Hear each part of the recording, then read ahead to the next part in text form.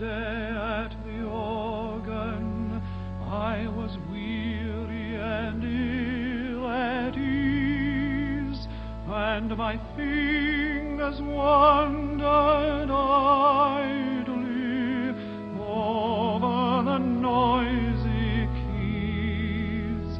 I know not what I was playing, or what I was dreaming then.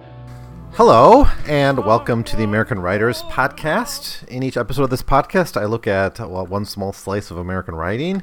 I base my sources off the Library of America, and I work through different authors. Basically however it moves me, whatever my collection allows. Currently, I'm jumping into some new waters. I'm kind of haven't, been that primarily interested in kind of more this middle class fiction. I'm not that interested in European writing, so I kind of stayed away from Henry James. I kind of kept him, I socially distanced myself from Henry James for a long time. But when a couple years ago, I actually went ahead and bought everything in the first 50 volumes of the Library of America. And I intended to keep doing that, and I ended up going to China and stopped doing it. But I did made sure I had all the books from the first 50. And that included several volumes of Henry James, I think like 5 or 6 of what ended up being 16 volumes. So I have them sitting on my bookshelf, and I always sort of intended to read them at some point, but I kept delaying. Same thing with Edith Wharton. Kind of felt the same way. They kind of, in my mind, seemed associated together.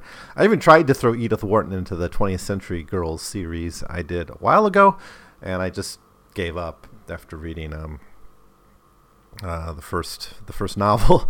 I really did hesitate to look at Henry James, and right now I'm into reading Roderick Hudson, his second novel, and enjoying quite a lot of it. It's still not really my cup of tea, I guess, but I think there's a lot of interesting things going on in these novels. And to the best of my ability, I want to introduce that to you if you're listening. Now, we're starting here with Watch and Ward. Now, my last episode, I talked a little bit of my overall feelings about Watch and Ward, mostly my kind of feeling of disgust. I'm usually a pretty generous reviewer here. I usually recommend the stuff I read because it's all great stuff, or at the very least it's significant historically and in terms of literary history. So I rarely say you shouldn't read this book, or it's no good, or I tend to be kind of systematic too and not skip things. And I was almost tempted to give up on the second half of Watch and Ward, but I kind of persisted through as best I could. And I'll say a little bit about it. This isn't gonna be an extremely long episode because I think there's not that much more to say. It is what it began as, which is kind of a relatively. It's a book about a pathetic kind of guy who gets friend zoned by a woman he's been courting.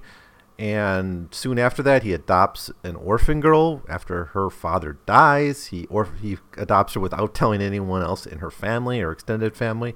He just kind of adopts her, cares for her education, but immediately begins planning to make her his bride at some point in the future. When he adopts her, she's 14. And she's kind of an ugly duckling, but he kind of saw that she'd grow up to be beautiful. And therefore, from very early on in their relationship, decided he's going to try to marry her someday. He even says as much in a letter to his former, the woman he was trying to marry before, who becomes Mrs. Keith after she marries someone else. He tells her in a letter, like, I'm going to make her my wife someday, and she actually saw this as a weird letter, and she kept it. So it's even the context of other characters kind of think his behavior is weird, like. Other people move in and try to court this woman as she's growing up, right, as she reaches adulthood, and they even, seem a bit taken aback at kind of the main character, Roger Lawrence. Roger's like affection and is creepy on her, and the only person who doesn't seem to notice anything about this is Nora. Nora is oblivious. She's kind of a dull character. She's being educated, but she doesn't really have much of an educational background, so she's kind of stumbling around later in her life trying to catch up to an education. She's basically getting a domestic education more than anything else. So there are some interesting gender stuff in this novel about the role of women, and that's kind of what I want to focus on. in this look at the second half of Watch and Ward. Now, where we sort of picked up last time, he begins to raise her, and two new suitors basically approach her. One is George Fenton, who's actually Nora's cousin, who comes basically showing up, and I think rightfully says, like, how did you adopt this girl without doing your due diligence and finding out if she had any extended family at all? You just sort of picked her up off the street and started caring for her. And, you know, he's a poor man, and he expresses interest in her, and she doesn't really know what to do with about it. But, you know, the fact that he doesn't have money makes him not the best candidate for her. Then we get this other guy, Hubert, who's actually Roger's cousin, and he's a minister, and he's available and single, and he shows some interest in her, right?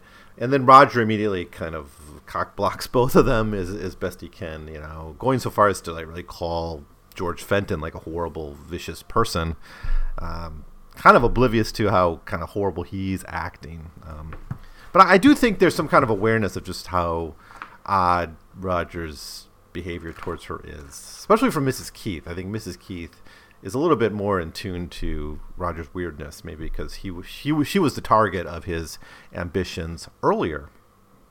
Now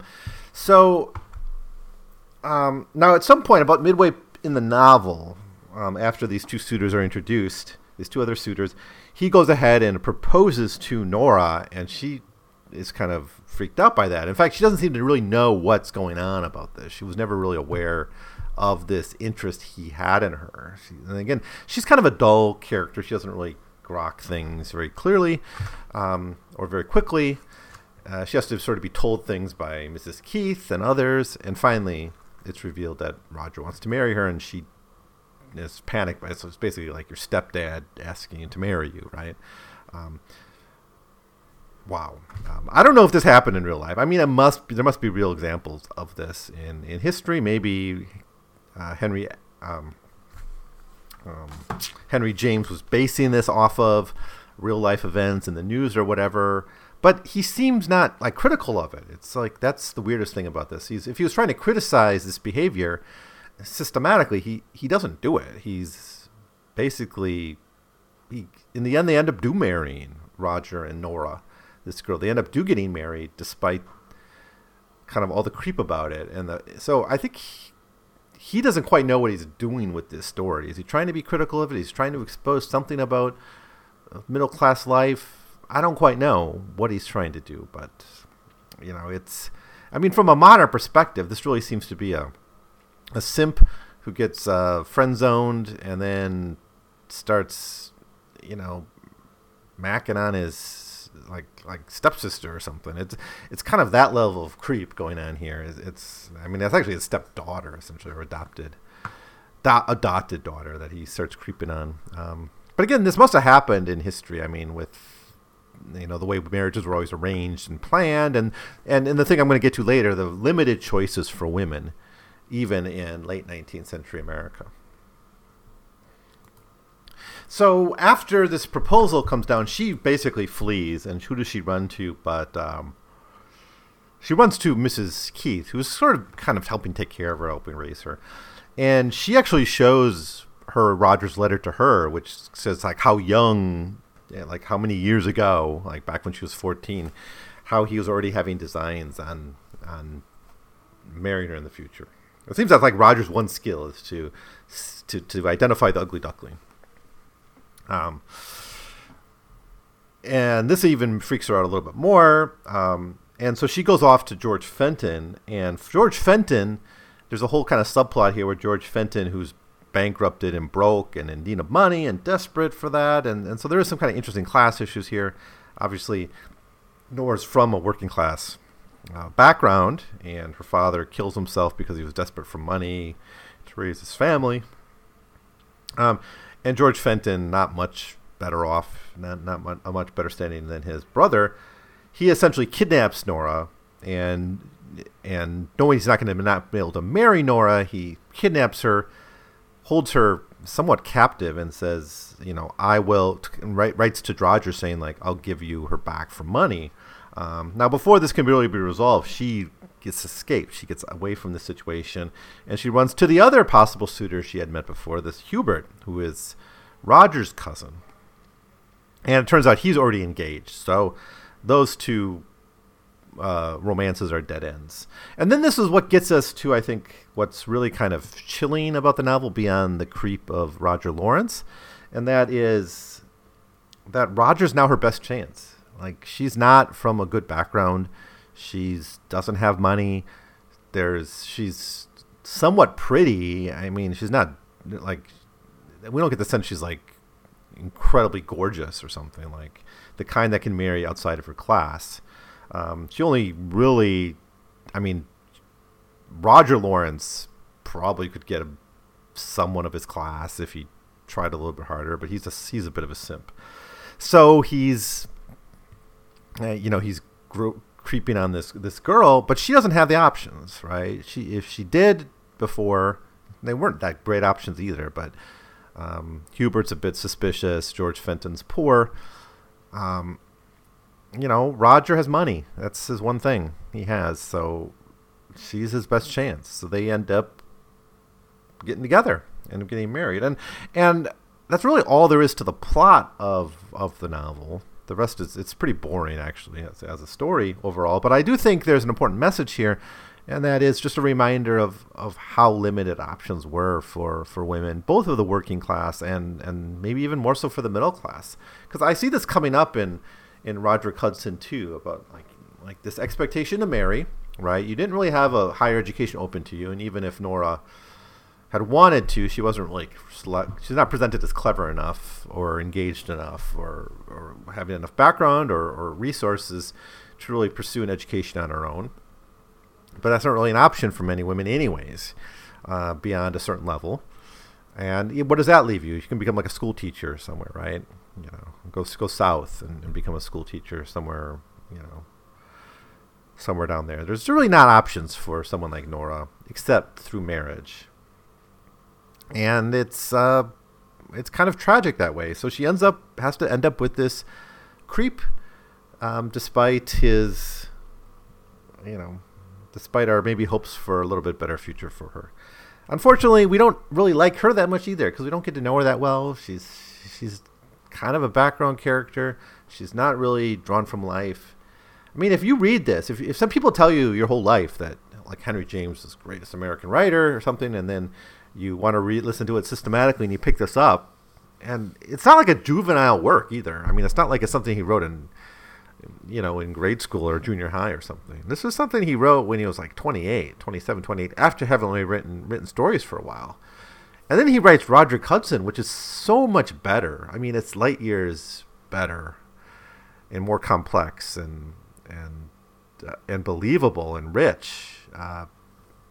Maybe the story is believable in a sense. I do think people like this probably did exist, but it's just so much a better story, and it's written just a couple years after this one. So I don't know if that's development in James's part, or if James just made a mistake in this novel, or he was trying to do something and failed at it. And anyways, whatever it is, it's not a very good novel.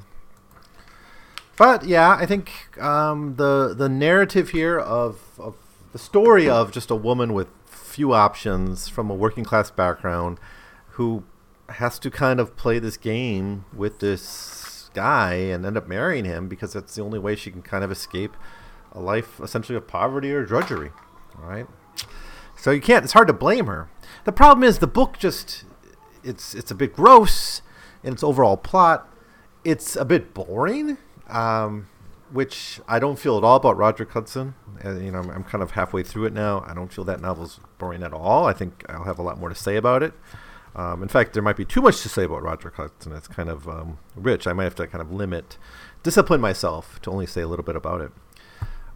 So yeah, a huge gap between these two novels, to be sure. And you kind of understand after reading it. When I first heard like James disregarded and wanted to discard this novel and didn't want anyone to read it, I'm like, he's just being hard on himself, right? It still has to be good, but I was shocked at kind of how unfortunate the novel really is.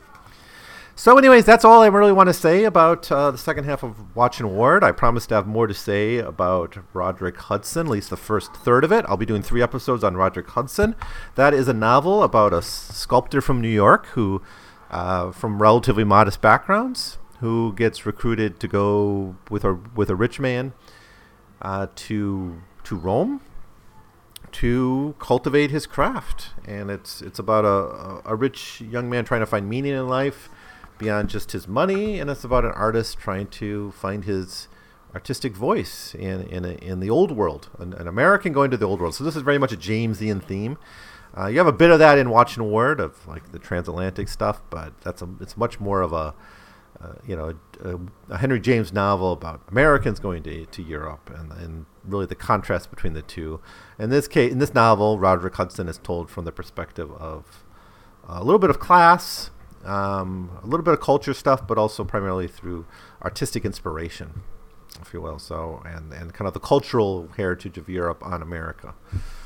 So I'm looking forward to jumping into that. I'm teaching art history now, so maybe some of that will filter into giving me a slightly greater understanding of this novel.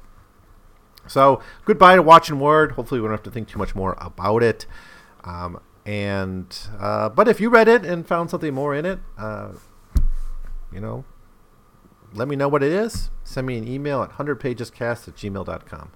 I will see you next time with part 1 of my thoughts on Roderick Hudson by Henry James.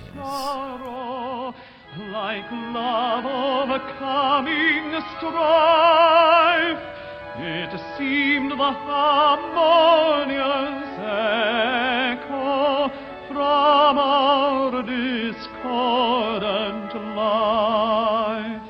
It linked all perplexity